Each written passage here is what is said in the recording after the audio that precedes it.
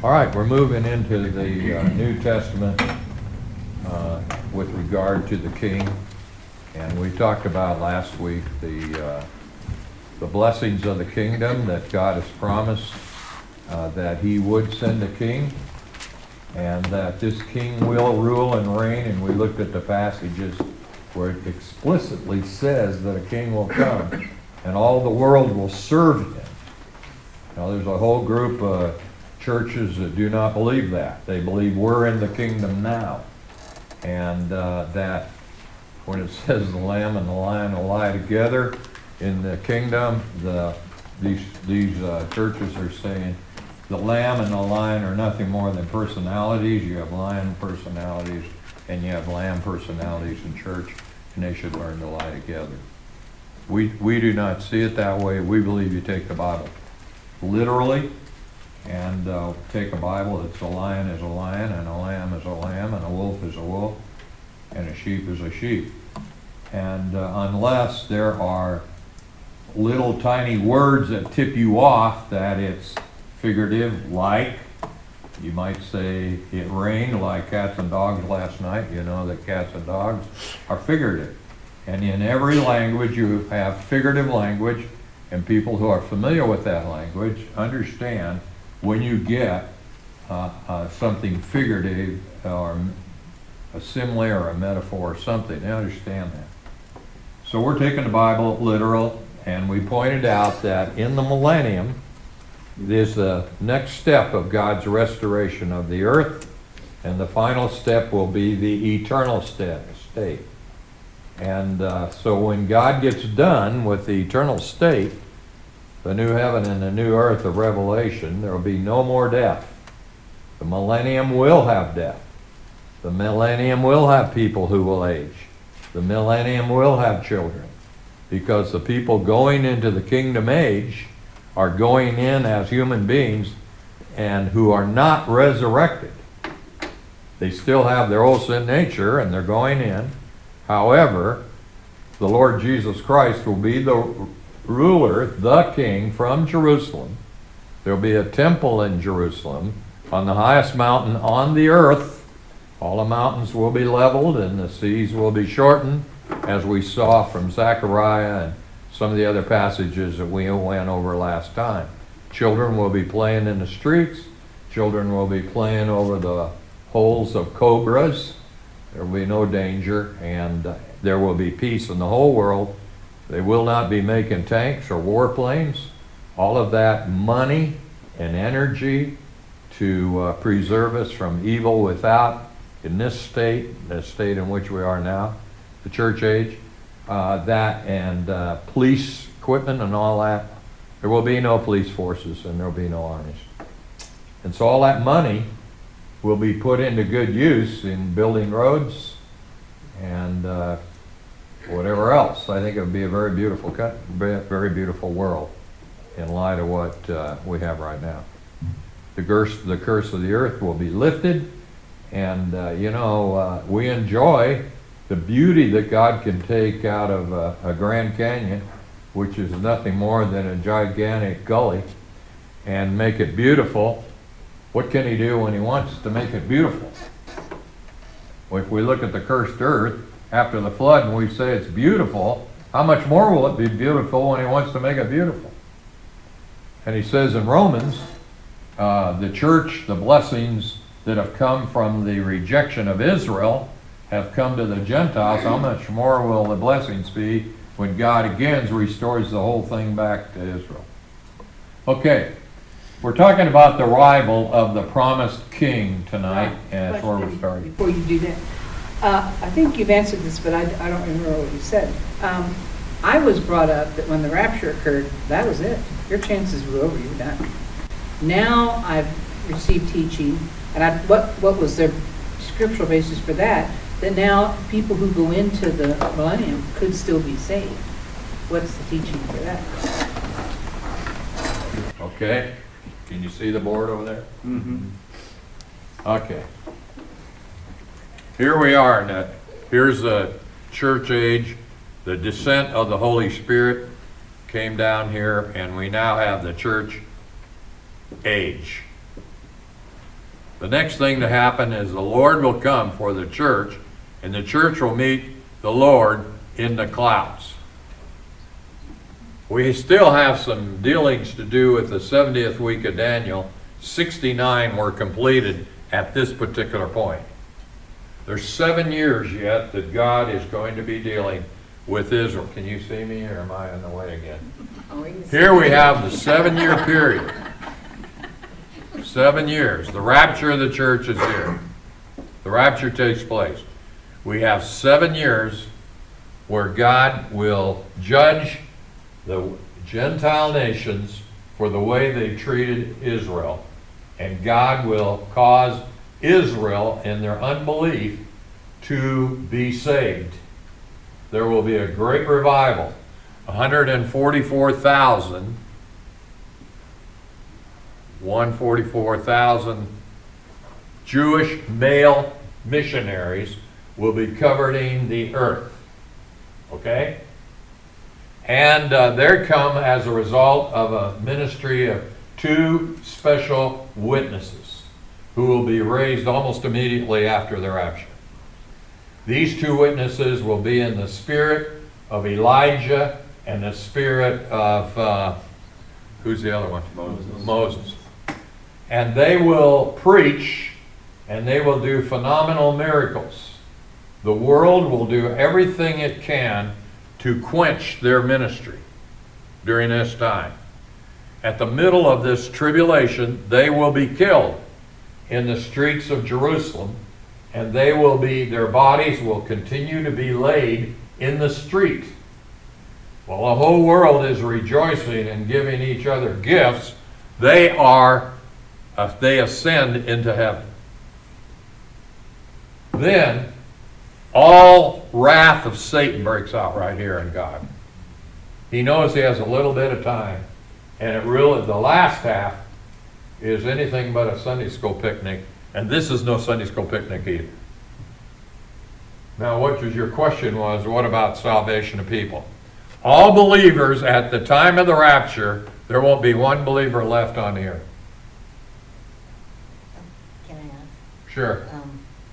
But could they realize what has happened and then become a believer? Some will, probably. Okay, that's... But I would say minority, basically. Some may, I can't answer that totally because 2 witnesses are raised, and some may actually be saved out of that. I don't know. But look at 2 Thessalonians in that. 2 Thessalonians chapter 2. I'll give you the verse when I get there.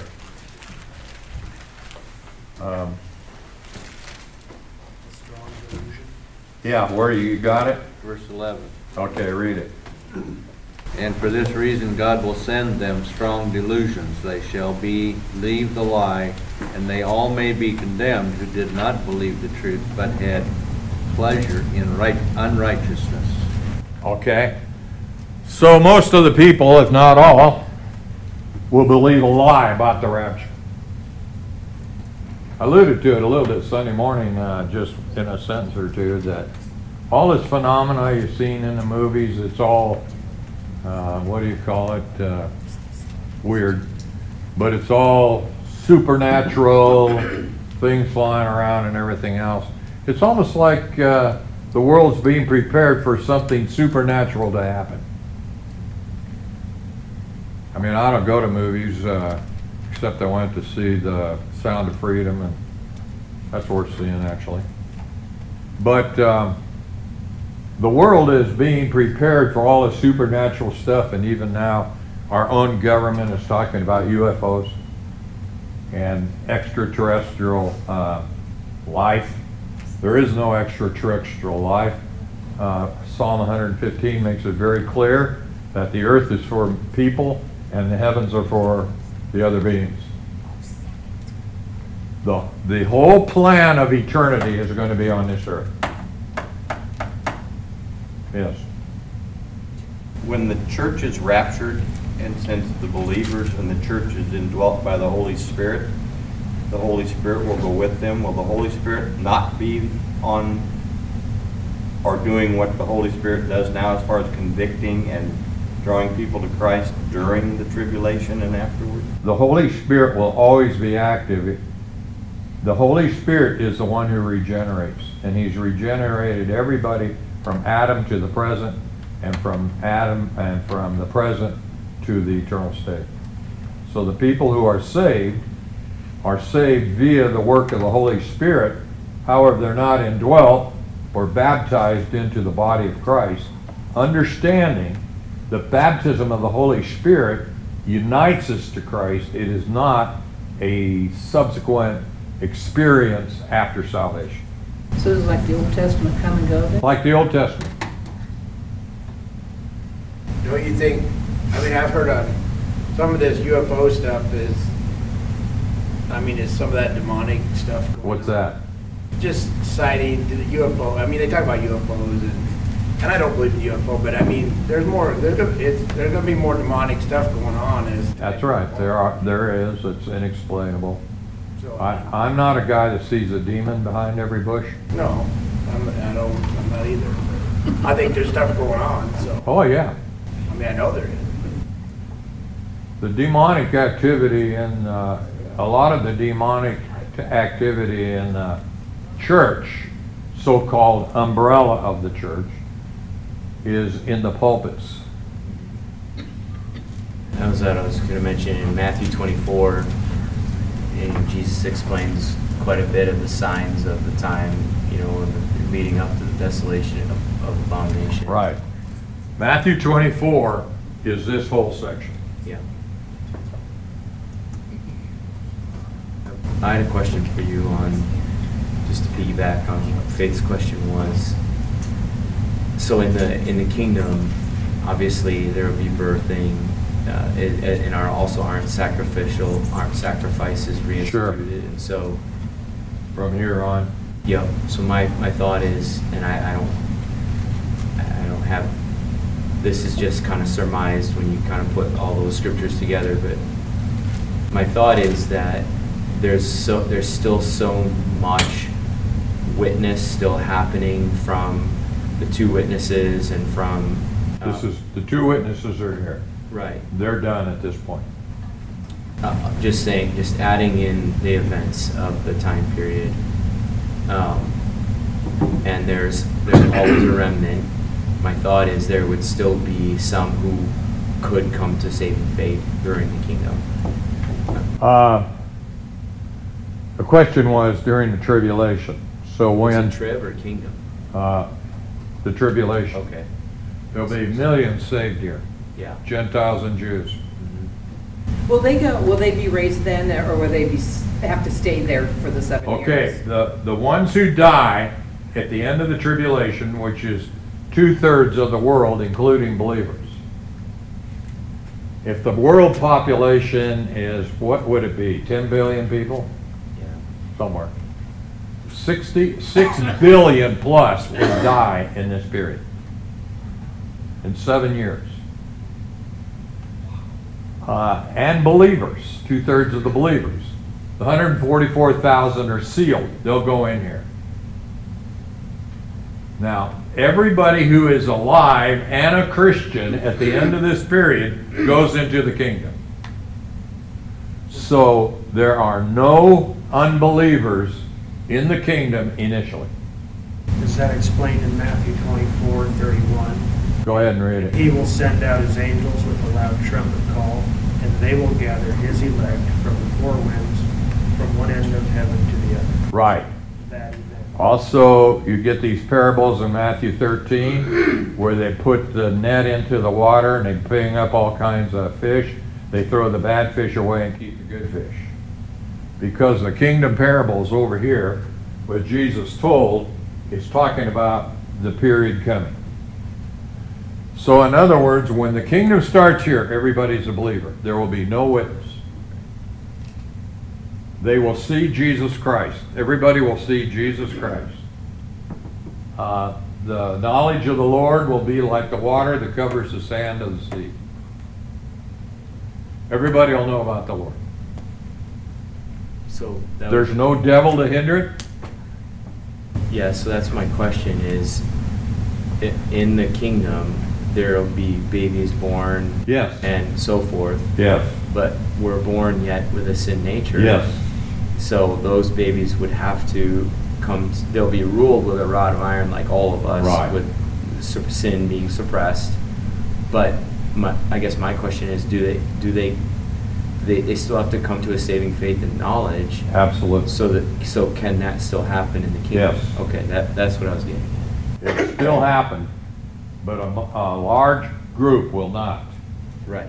In spite of seeing Jesus Christ, in spite of having a good education, in spite of having a chicken in every pot, in spite of the fact of having no wars, no crime, nothing, everything is perfect environment. Perfect environment does not save. It takes the sacrifice of Jesus Christ to take away our sins, and he and his resurrected physical body will be ruling the world. So those who come, essentially, I just thought of this. So if a person is saved during the kingdom, they're essentially kind of saved Forever. by forever and by sight. I mean, Yeah. but no longer necessarily just faith. They have faith that Jesus died on the cross. Mm-hmm. There's proof in this. He still has the scars in his hands and his feet. So if you go to shake the hand of Jesus Christ in the millennium or in the kingdom, you still see the scar. And they'll have to make pilgrimages to Jerusalem. Uh-huh. So they may. Yeah, everybody will have to go to Jerusalem that's living once a year for sure. And if they don't go, they get judged. It doesn't rain on their farm. Zechariah. Thomas. Very quick question so that we can actually use the notes that you printed today. In the 2 Thessalonians 2 passage, it says in that verse 7, "For the mystery of lawlessness is already at work. Only he who now restrains will do so until he is taken out of the way." Is he who restrains the Holy Spirit in the life of the believer? Yes, I believe. So then I there's didn't bring a paper no pen. active. He races. Everyone with the Holy Spirit is gone in Yeah. an instant. And The restraining ministry right now is within the church. This is the restraint. Okay. Might as well get a little bit controversial to some extent here.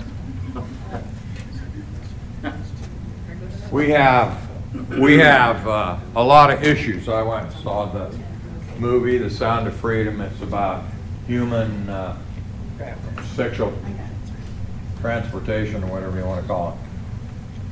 How do we fight that? How do we fight abortions? How do we fight sex trafficking? How do we fight all this gender changing, homosexuality? What's the mission of the church? Preach the gospel. Preach the gospel. That's the mission of the church. It's not through politics.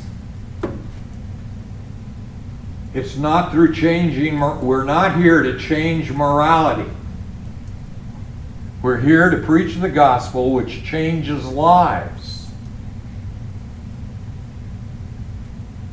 And it's the gospel, and as the church loses its salt, it's no good. When this country started, people came over here for religious freedom.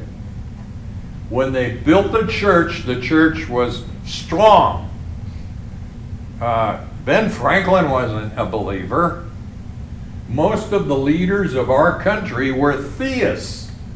They believed in God, but they believed God created the world and it was our responsibility to keep it up. And so there was a godness, and there was an influence in the church, but apostasy in the last 50 years is unbelievable. And we now have churches accepting women pastors, lesbians, and they're talking about homosexuality, whether they should accept it in the church or not. We're way off track. And so the mystery of lawlessness that you mentioned, the mystery of lawlessness is just gathering speed. It's already, as you know, in 1 John, he talks about the fact that this is the spirit of the Antichrist. And he's talking about the Antichrist who is going to be in that tribulation period. We already have the system that will set him in order already operating right now. Sorry, I'm preaching to the choir, but that's what's happening. And churches are getting bled off into politics. And that's not the answer. Because God, tell you what, at the end of this age, if Jesus were to come tonight, 7 years, every nation of the world that exists right now, with the exception of Israel, will be destroyed.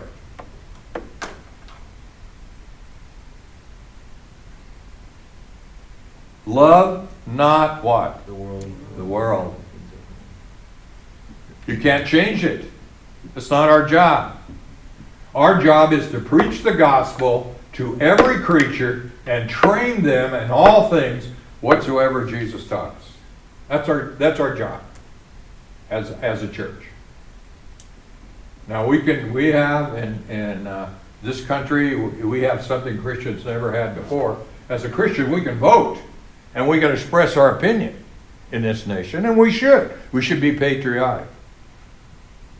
But the love has got to be to spread the gospel first of all and bring people to be taught.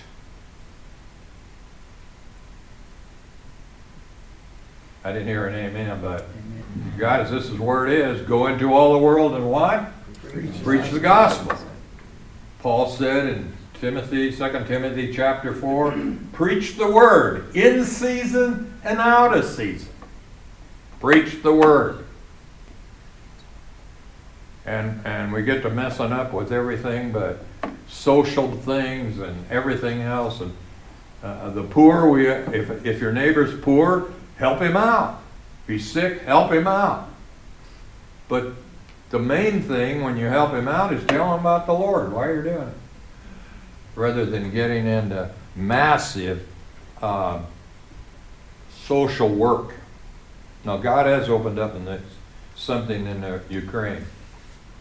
Our son Rick is head of the Slavic Gospel Board, and he was telling me that the United Nations has all kinds of food to give to people in Ukraine, but they have no system to distribute it. So what they've done is they've gone to the evangelical churches. So the evangelical churches are spreading out all this stuff that has been stored and saved by the United Nations, and it's all coming from a church with the gospel. That's awesome. Praise God, he has all kinds of ways of working. I'm so glad you said that. This is something I hold back on in my classes frequently. And COVID really convicted me in this area. Too much discussion in foyers and too much discussion elsewhere on politics instead of edification, instead of edifying. And in one of the things that I'm enjoying restudying again in church history, and this is a fact, every time the church gets sidetracked in politics, guess what happens? It is weakened severely to the point of destruction. Yeah. And we're going to hit it in this next stage, next week, Lord willing, when we get to Roman Catholicism, and you want to know why the church was weakened? Because the Pope became a political leader. Huh. And then we go into 400 years of despair, and thank the Lord for the Reformation and some of these time periods, but this is good. And there's a reason why Christians should hate sin. We are aliens. We don't belong here. We're citizens of another nation. And so these discussions just remind me and deepen that conviction even further, so I appreciate it. Yeah, you want to lay up for yourselves treasures in heaven where moss or rust does not corrupt. Put your life and your life work in doing things for the Lord. that lasts. When you do something positive for the Lord, that's for eternity. When you do something to correct the government of the land, let me tell you something, that's a waste of time. That's not your job. We are not Israel. In the Old Testament, that was Israel. That was their job. That Israel was part of the whole covenant thing. But we're not in that. We're not there, people. Because everything in this world that we have right now is going to burn. Except what you and I do for the Lord. What we're doing tonight is eternal. This is going to last forever. And you can see the forces that are in our own country. They're evil, they're wicked, and it's getting more so. Republicans and Democrats alike. They're unbelievers for the most part. And the sin that goes on is just unbelievable. The more they expose Washington, the more putrid it becomes. Because there's no restraint. There is no restraint. And the churches have lost their restraint. And when a church is in a certain area is really thriving, it keeps sin down. You know, it keeps sin down.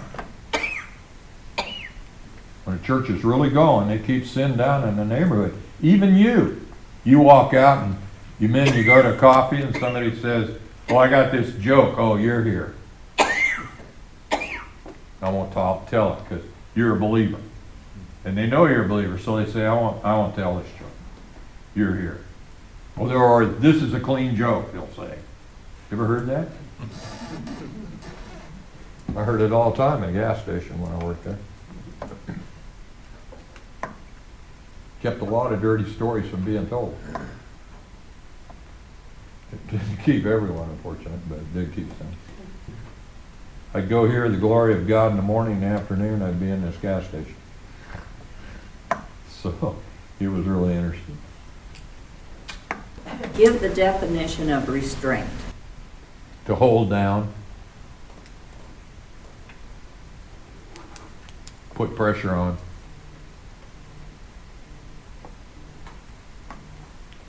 Okay. The Old Testament had a challenge. Prophets had a challenge. A conundrum. They had a real problem. From the time of David to the end of the Old Testament prophecies concerning the coming Messiah, they increased greatly. The prophecies really increased. The Psalms and the prophets revealed a great mass of minute details about the Messiah's person and career. The majority of these prophecies, the picture is painted that of a great, powerful, and glorious Son of David. We talked about that last week. He would rule from all over the earth. This king is coming. He'll rule from Jerusalem. He'll rule the whole world with a rod of iron.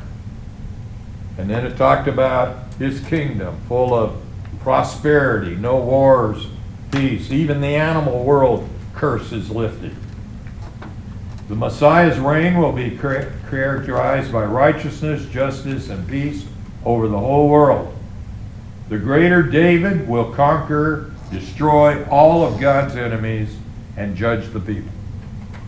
Somebody read Isaiah 9, 6-7. You ought to know this from Christmas. For a child will be born to us, a son will be given to us, and the government will rest on his shoulders, and his name will be called Wonderful Counselor, Mighty God, Eternal Father, Prince of Peace. There will be no end to the increase of his government or of peace on the throne of David and over his kingdom, to establish it and to uphold it with justice and righteousness from then on and forevermore. The zeal of the Lord of hosts will accomplish this. Okay, has any of that been fulfilled yet? No. The government has not been on Christ's shoulders. His name is still Wonderful Counselor, Mighty God. eternal Father, Prince of Peace, there'll be no end to the increase of his government of peace, but we haven't had that government yet. But the zeal of the Lord will perform it. So that's still future, right? It's still awaiting a time when that'll take place. Okay, take a look at Isaiah 11, verses 1 to 9. This is just a small smattering of what we discussed last week. All right, Isaiah 11, 1 to 9. There shall come forth a shoot from the stump of Jesse, and a branch from his roots shall bear fruit, and the Spirit of the Lord shall rest upon him, the Spirit of wisdom and understanding, the Spirit of counsel and might, the Spirit of knowledge and the fear of the Lord. And his delight shall be in the fear of the Lord. He shall not judge by what his eyes see, or decide disputes by what his ears hear, but with righteousness he shall judge the poor, decide with equity for the meek of the earth. And he shall strike the earth with the rod of his mouth, and with the breath of his lips he shall kill the wicked. Righteousness shall be the belt of his waist, and the faithfulness the belt of his loins. The wolf shall dwell with the lamb, and the leopard shall lie down with the young goat, and the calf and the lion and the fattened calf together, and a little child shall lead them. The cow and the bear shall graze. Their young shall lie down together, and the lion shall eat straw like the ox. The nursing child shall play over the hole of the cobra, and the weaned child shall put his hand on the adder's den. They shall not hurt or destroy all my holy mountain. For the earth shall be full of the knowledge of the Lord, as the water covers the sea. Okay, that'll be, there's no need for a witness. The knowledge is there. Now, none of this has happened at this point. Who is the son of Jesse?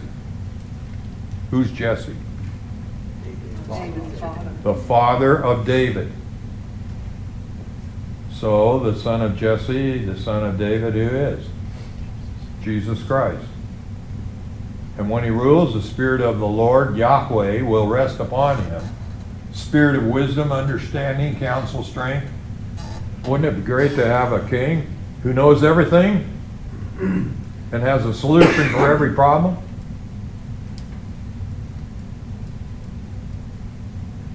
He will judge the poor. He will decide with fairness the afflicted. He will strike the earth with the rod of his mouth. Cow and the beast will lie down together. Along with these glorious prophecies concerning the Messiah are statements about his lowliness, his rejection, and his suffering. Much is said in the Old Testament of him being a servant to do God's will. Furthermore, the Old Testament talks about him being reproached, dejected, betrayed, led to the slaughter, dying for his sins, and being cut off. We have both. Isaiah 53:3 is an example. That's just one example. Isaiah 53:3. He was despised and forsaken of men, a man of sorrows, and acquainted with grief, and like one from whom men hide their face, he was despised, and we did not esteem him. Question over here, I heard. Yeah. On that Isaiah 11 passage, the fact that there is poor and afflicted and Jesus on earth at the same time, Yeah, evidently. that would indicate that they're talking about the millennial kingdom. Obviously, like we've said in past weeks, Anybody that's shortchanged will be receive personal counsel from the Lord. right, whereas we would think in the new heaven and new earth, round 2, That won't be happening. there won't be afflicted, there won't be poor. Everybody will be in their glorified body. Right. In the eternal state, everybody's in a glorified body. In the millennium, the people who populate the millennium are still in their human body with an old sin nature. So there will be sin in the millennium. Yes. Remember we read in Isaiah 62, I think, probably Isaiah 65, where no infants will die. The dear people that lost a twin and the dear people that are suffering tonight because of a child that's very ill and might have serious complications for life, that will not happen in the millennium. But we read in the same passage in Zechariah, they will have the old men will walk with canes because the body still ages.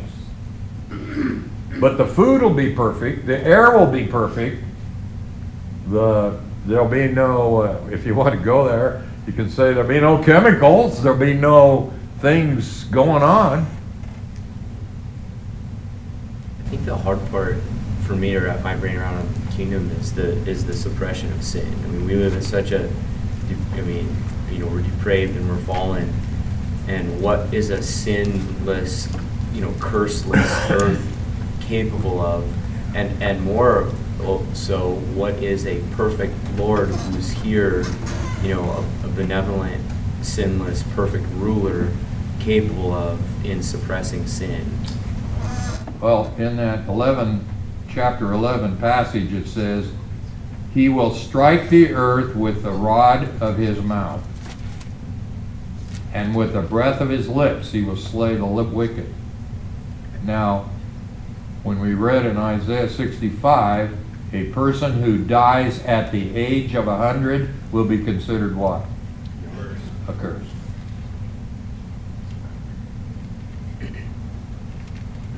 I kind of like it. This is the way my mind works. You're driving down Interstate 80 in the millennium, and you're driving 76 miles an hour, you'll get it. Huh? How are you going to get it? There's no police. Jesus. You'll get it. The king knows what you're doing. You have a king who is omniscient and omnipresent in a human body. Figure that one out. You want to talk about a mystery? Talk about that. How can he be in a human body and be everywhere present? Okay, let me ask you another question. Where's Jesus Christ physically today? Right hand of the Father. Right hand of the Father. Okay, there's more than 2 and 3 gathered right here. So where is he? He's in our midst. He's here.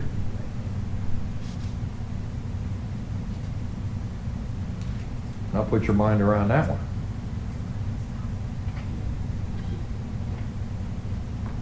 Now all the believers here are indwelt by the Holy Spirit, correct? That's easier to understand because he is a spirit. But Jesus is a human being 100%. And 100% God. He's in one person. Theologically, we call that the hypostatic union. This question came up when I was teaching the attributes, and I tried to study this some more, and I don't know that I really understood or asked. So obviously there's the 3 levels of Sheol, heaven, and earth. So his omnipresence, is it also in hell? Psalm 139. Okay. Take a look. Is that the depths of Sheol passage or whatever that is? If I go to Sheol, what? You are there. Okay. There's no place you can go. The God isn't there. Psalm 139, why am I not Verse saying? 8. Verse 8. If I ascend to heaven, you are there. If I make my bed in Sheol, behold, you are there. Okay, if I go to heaven, the highest place possible, and I go to Sheol, the lowest place possible, you're at both places at the same time.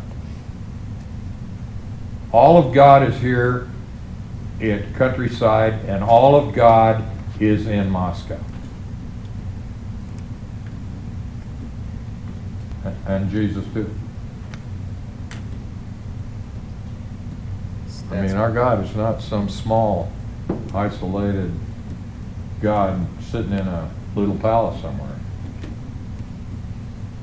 So that's We had a pretty lady- wicked. We had a lady come to speak at our women's thing, and she talked about how we have God in a box, and as we grow in the Word, the box grows. She said the greatest day in your life is when you throw the box out. He's God, and there's no explanation. Did you hear that over there? I'm so quiet. A lady came to Bob's study and she had God in a box, and she believed that as she grew, the box would grow, her knowledge of God, but the greatest day came when she threw the box away. All right. This study will go for 10 more years. But we have good questions. It's like, Pardon? good questions are being asked. Yeah. I don't mind it. I'm not on a semester. Okay. We talked about the fact that it is a king and glorious. Announcement of the king is coming. He's going to be powerful. He's going to rule the whole world. He's going to lift the curse of the earth. People are going to live to a ripe old age. That's what Israel was expecting. And their biggest hope was that this great and glorious king would take the yoke of Rome off their back. So when Jesus said, "I'm the king," and he was meek and lowly, what did they say? We don't want that kind of king. We don't want that kind of king. But he also predicted, as we just read, that he was despised, forsaken of men. That was prophesied too. A man of sorrows, acquainted with grief. So the prophets struggled with this. How do we handle the glorious prophecies of this king and the sufferings of this king? Look at 1 Peter chapter 1, verses 10 and 11. So concerning this salvation, the prophets who spoke of the grace that was to come to you searched intently and with the greatest care, trying to find out the time and circumstances to which the Spirit of Christ in them was pointing when he predicted the sufferings of Christ and the glories that would follow. Interesting, isn't it? It was such a great time. The prophets had a hard time doing this that some believed there were two Messiahs. One who would suffer and one who would be glorious. Some, it was such a quandary, they just gave it up, period, and reduced the whole religion to formalism. And some abandoned it entirely. But the key word in these verses is the word "and." You see where it is? He predicted the sufferings of Christ and the glories to follow.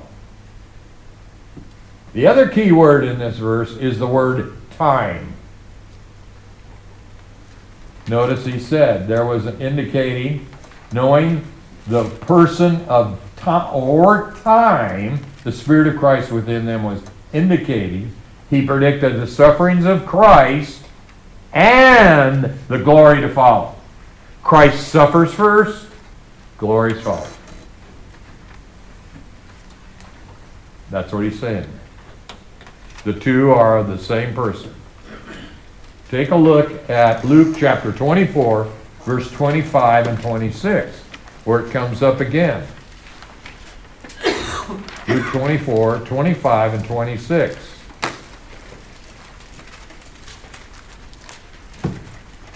Then he said unto them, O fools, and slow of heart to believe all that the prophets have spoken. Ought not Christ to have suffered these things and to enter into his glory? Okay, there's "and" again. Suffering first, glories afterwards. So when Jesus came, had they been alert to the prophecies of the Old Testament, they would have recognized he was a man of sorrows. They'd have recognized the fact that he was lowly and despised. When here's the king of the earth, the future king of the earth, the second person of the Godhead, A guy says, I want to follow you, Lord. And what does Jesus say? Foxes have Holes. birds have nests. Some man is nowhere. Well, where am I going to lay my head? He's the richest person that ever existed. But he was lowly,